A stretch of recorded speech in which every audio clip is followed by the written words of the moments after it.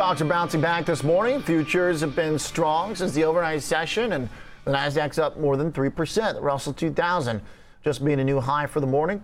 Bitcoin turned all the way around after a deep sell-off on Saturday night. So what's changed here after the market didn't like the 75 basis points, sold off hard, made new lows last week? Let's talk about the economic situation. Daniel Dolan joins us, founder and managing member at Dolan McHenry Capital Management, on the phone. Dan, thanks for being with us this morning. Good morning. All right, so last week we got the 75 bips from the Fed. We got more of the same, selling in stocks, selling in bonds. But there's been a little bit of a shift where bonds have kind of firmed up. The dollar's been down since the Fed. What do you think we learned here over the last week? Probably we've learned that the Fed is behind the curve. How far behind the curve? Well, if you look at Fed fund futures, for February of 23, they're somewhere, they're bouncing around, but they're somewhere around 3.5%. So, the 2 years, at 3.22, 3.23 today. The historical spread between Fed funds and the 2-year note has been about 34 basis points since 1976. So I think the yield curve's pretty well set up, but, it's all about sentiment and psychology, and as you well know, it's going to change daily. Right now, the market's expectations, to your point, are for more hikes than the Fed has outlined. A similar situation in the May FOMC, where Powell said they wouldn't do 75 in July. Now it's looking like that's very likely, so he's moving more towards some of the market's expectations. Does that suggest that generally we should listen to what the bond market's telling us, and that gap will close in favor of the bond market instead of that gap between the Fed and the bond market closing in a dovish way? Well, it's so hard for any of us to make that prediction, but we would say, and, one would expect that as the Fed moves closer and closer to market expectations, that the yield curve is generally far ahead of the bond market's usually ahead of everyone else. So I think, be cautious, look at the yield curve. I do think we do think that it's well situated today, and, really provides opportunities for, bond investors, credit investors. Where is that opportunity right now? Is it buying the high quality credits, or is it buying some of the riskier stuff that's gotten beaten up? Well, I think that, good companies that generate lots and lots of free cash flow, whether they're high-yield businesses or investment grade, I think one needs to identify those businesses that generate lots and lots of cash, because cash is the only thing that pays back debt. So those names, both in very high-quality names and in the high-yield space, maybe some of those bonds that are rated high yield that shouldn't be, will provide very reasonable returns over the next, few years.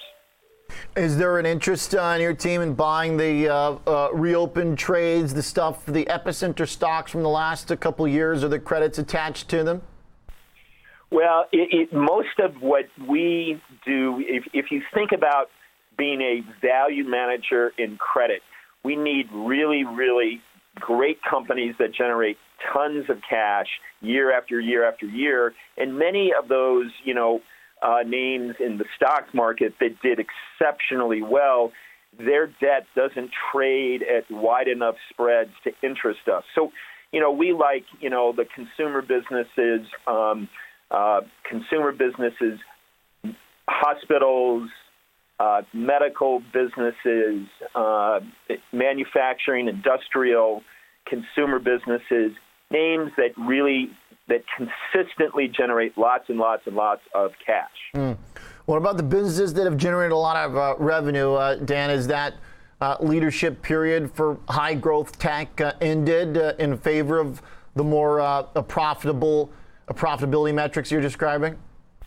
Well, again, being a bond manager, I can't really give too much intel as far as equities, but really good growth businesses that have leading market share, that have a great enduring moat, and or brand recognition, and that lead their industries. I think those businesses will always be good businesses and will always provide great investments over time. But we're not equity investors; we're Sure. bond investors.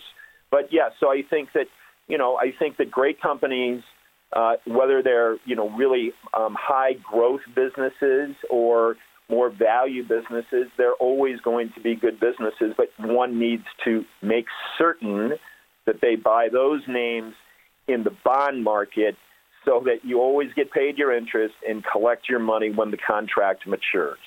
When you guys are picking businesses right now, what is the recession risk that you're baking in?